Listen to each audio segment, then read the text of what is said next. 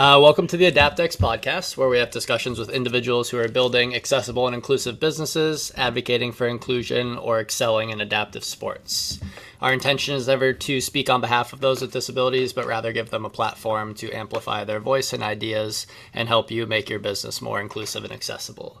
Today, I'm joined by Bob Mitchell of Inspirations Fitness. Bob, thanks for joining us. Hey, thank you very much. All right, well, maybe start back at the beginning of your fitness journey or your experience as a personal trainer. Can you kind of give me some insight into how you got into that?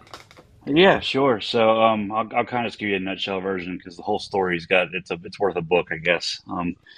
I've always been in fitness. I've been either an active athlete myself or training other people for as long as I can remember. I worked with in substance use disorders for a while, working with people with alcoholism and addiction and issues, and we were using fitness in that medium kind of also to kind of help them through that. And at the time, I was recovering from alcoholism myself, so it was a good fit for me to be using fitness because I had that background.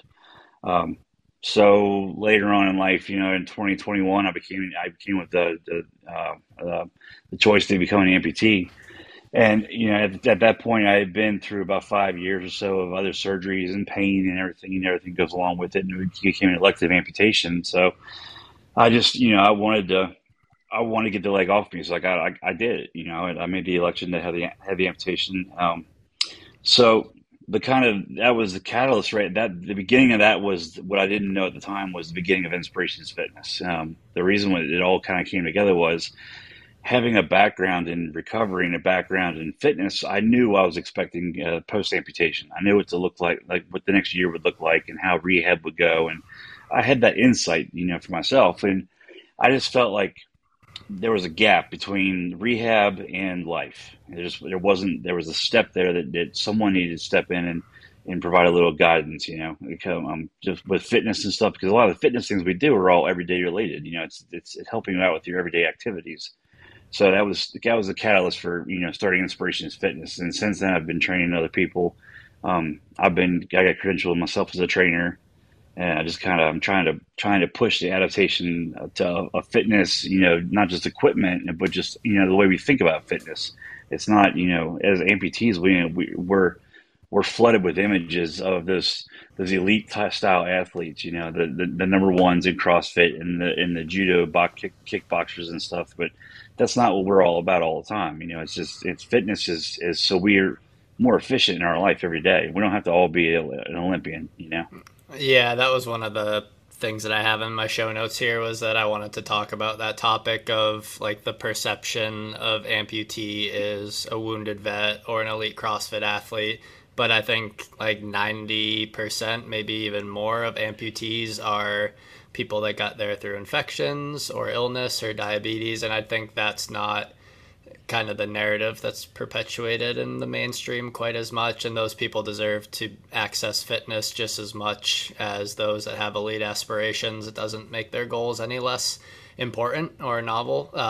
So I think creating environments where those people can kind of seamlessly coexist among their peers and have the proper support is essential. Right. You mentioned starting Inspirations Fitness a couple years ago. Are you working exclusively with amputees, or do you kind of run the gamut on various populations?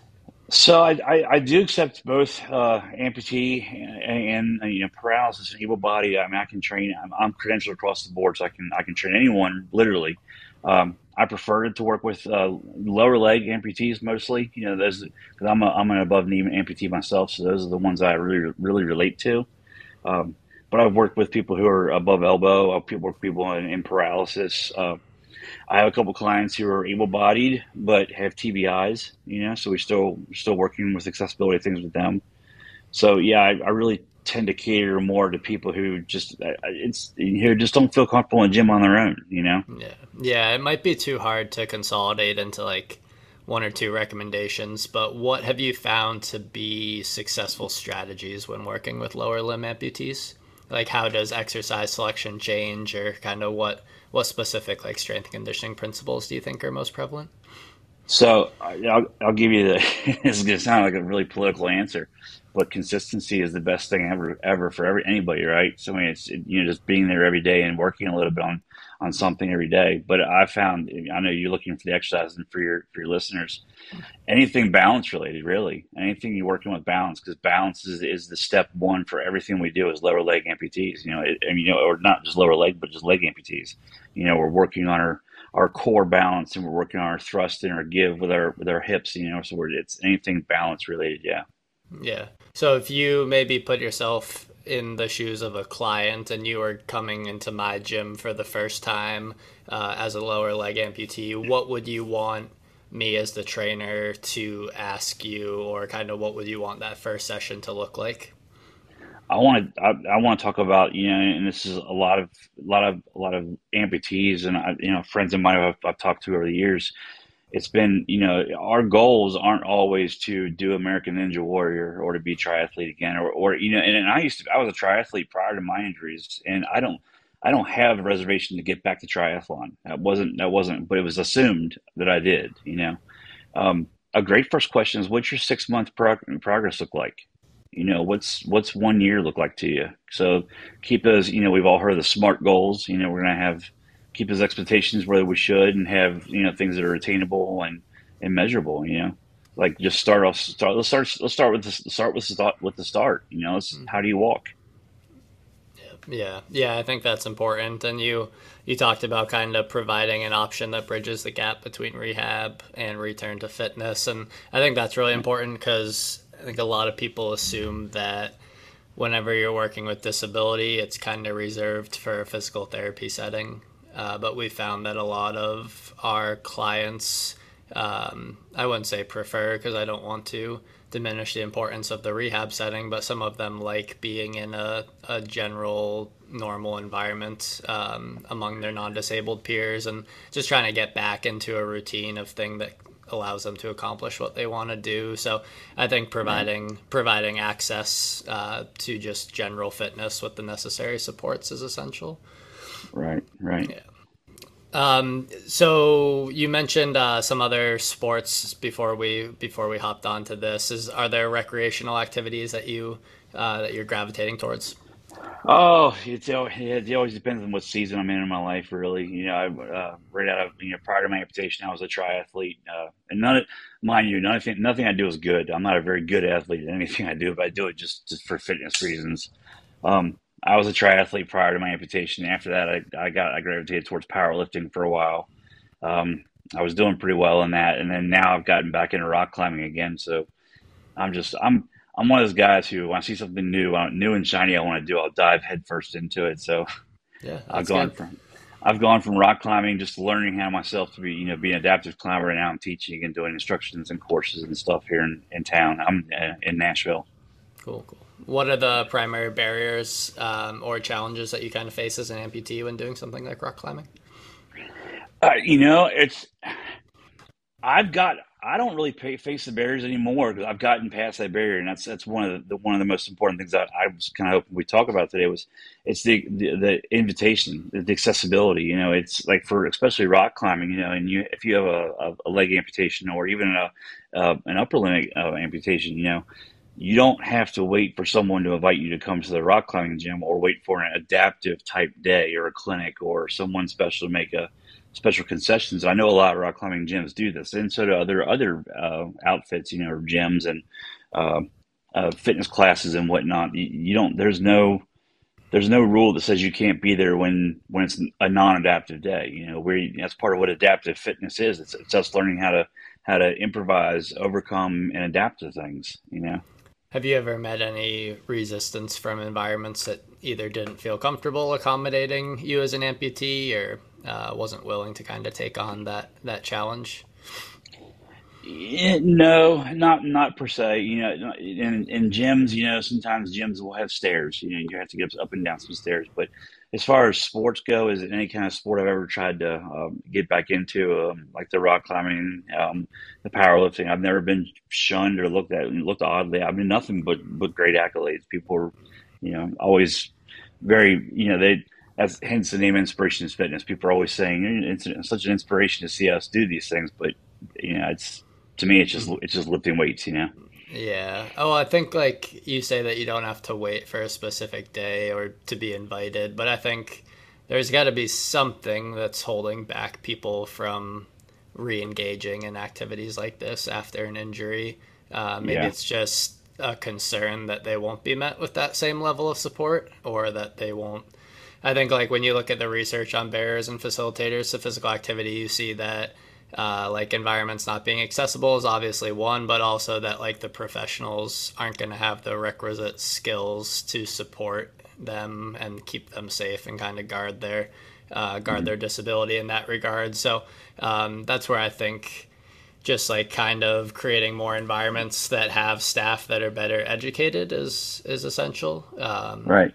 But it's sometimes a tough sell. So when I'm trying Hmm. to convince a gym that their staff should be more knowledgeable on how to accommodate various disabilities, there's always like a, well, what is this going to do for us type of thing. Yeah. And that's, I mean, in my experience running a gym that trains a lot of people with disabilities, it's been a essential piece of our model. And some of our longest term clients are the ones with disabilities, and so I think it can be a part of a profitable business model, Mm. and that's where I think it's essential to kind of communicate that message. But I'd be interested to kind of talk about like maybe what you did prior, kind of growing up through university. You mentioned Mhm. being in substance use counseling, and kind of was that always the career you were in, or did you start somewhere before that? That actually, the substance use counseling I was a peer substance use counselor. I didn't have a master's degree in anything. I was just peer relations. And that whole job kind of evolved out of my own recovery. I was an active alcoholic for lot of years. In 2014, I got sober.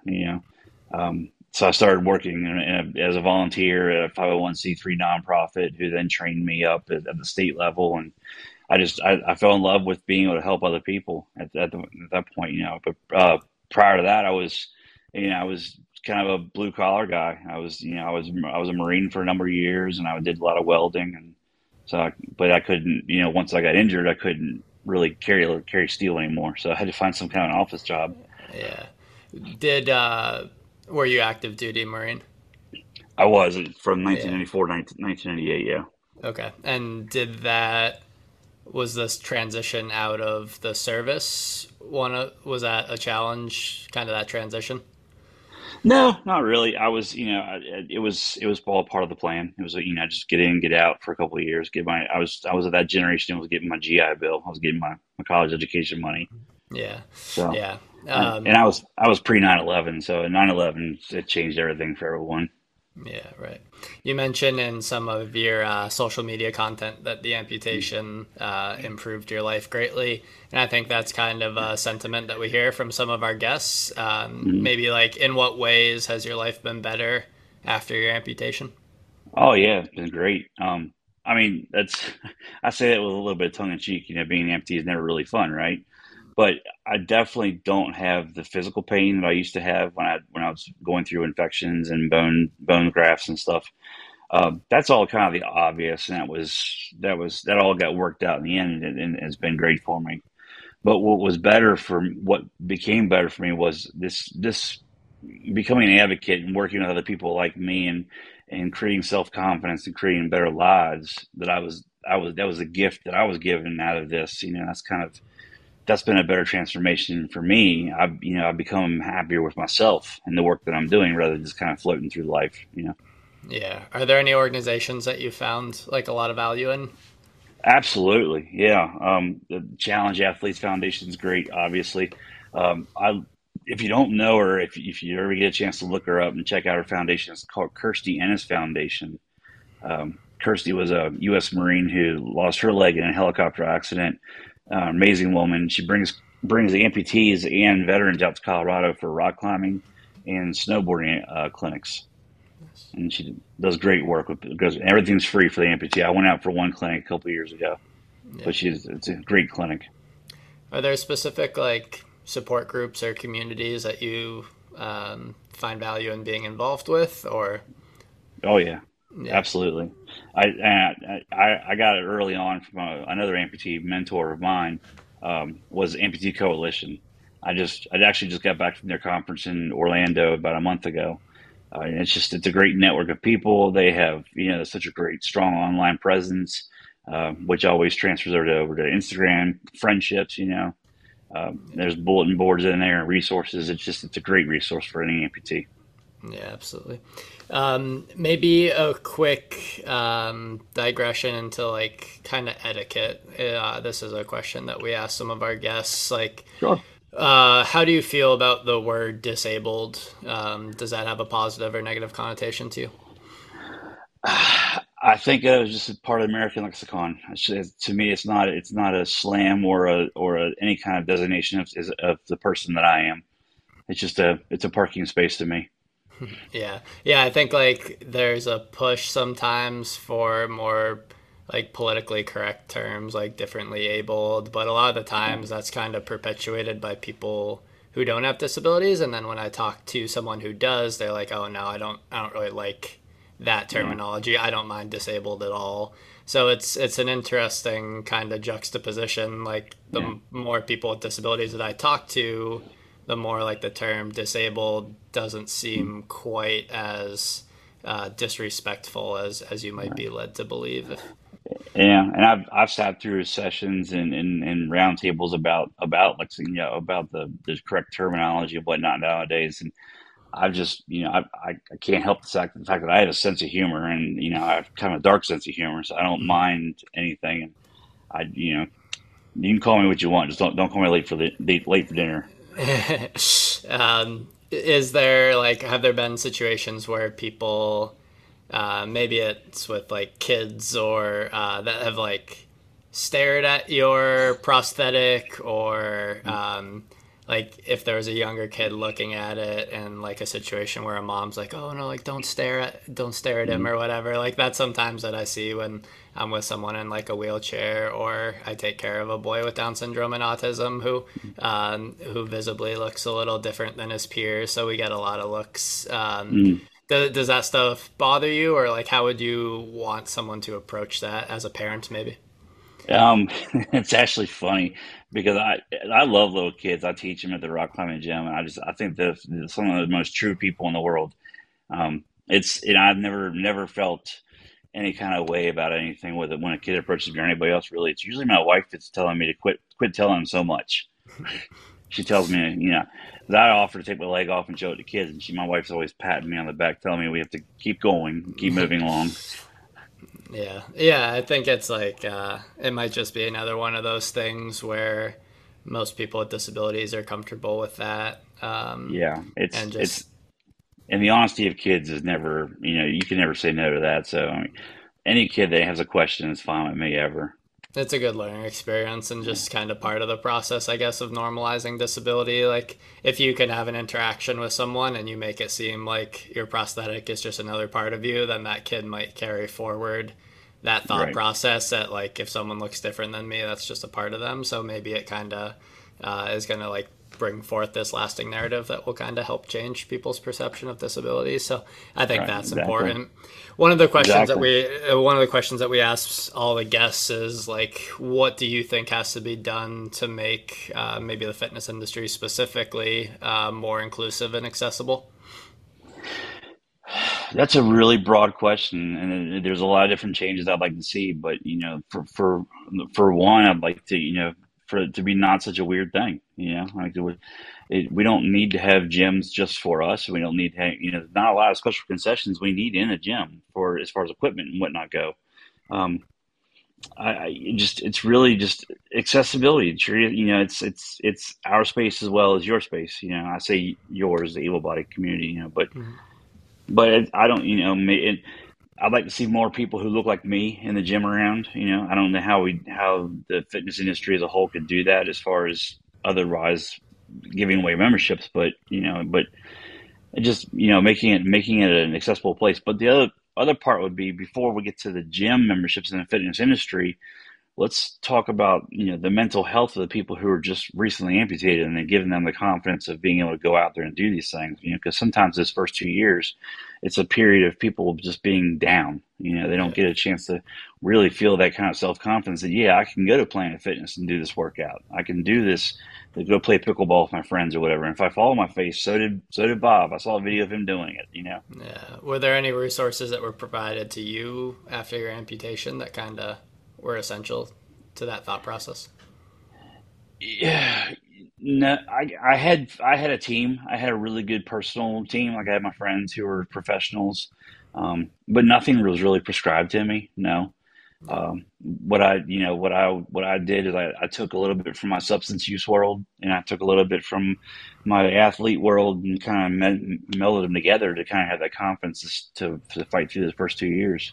Yeah. Yeah. You mentioned in response to that previous question that like you don't need gyms that are specific for people with disabilities, and that's something that I believe pretty strongly about, is like programs that only support people with disabilities are well intentioned and very important, but that's almost like not inclusion when you only put people with disabilities in one environment instead of integrating them into the mainstream. So I think it's like, at least to me, and this is probably my biases because part of the work that we do is trying to educate more fitness professionals, but like I think part of the issue is just like knowledge for a lot of new grads and new fitness professionals. And like I mentioned before, maybe they assume that adaptive fitness is reserved for rehab settings, and they think it's beyond their scope to support someone who's an amputee. But like, if you came to me, I'm not a physical therapist, I'm just a strength and conditioning coach.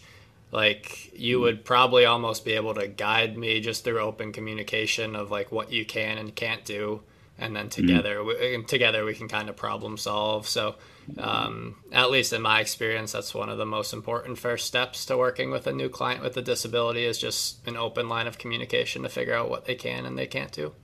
Right. And that's standard for the course. It's any therapist or any conditioning coach is going to want to know a full medical background. So, Yeah. and you're right. We were saying earlier, asking about what the industry could do. We try as an industry to push our people to get credentialed. There's no law or requirement for anyone to be personal training qualified to actually be a personal trainer. Yeah. But there are some reputable companies out there who do training for that kind of thing. But to include a chapter or two about, maybe adaptive considerations, at least, that, just what our skin considerations might be, what it looks like where our heart rate elevates, that kind of thing. Yeah. Just so they're a little more aware, to kind of open, like you said, talk about it, open the stigma up, get it Yeah. out there. Are there any co-occurring, maybe not necessarily disabilities, but like symptoms that are associated with your amputation that you find that when you're working out are exacerbated in any way?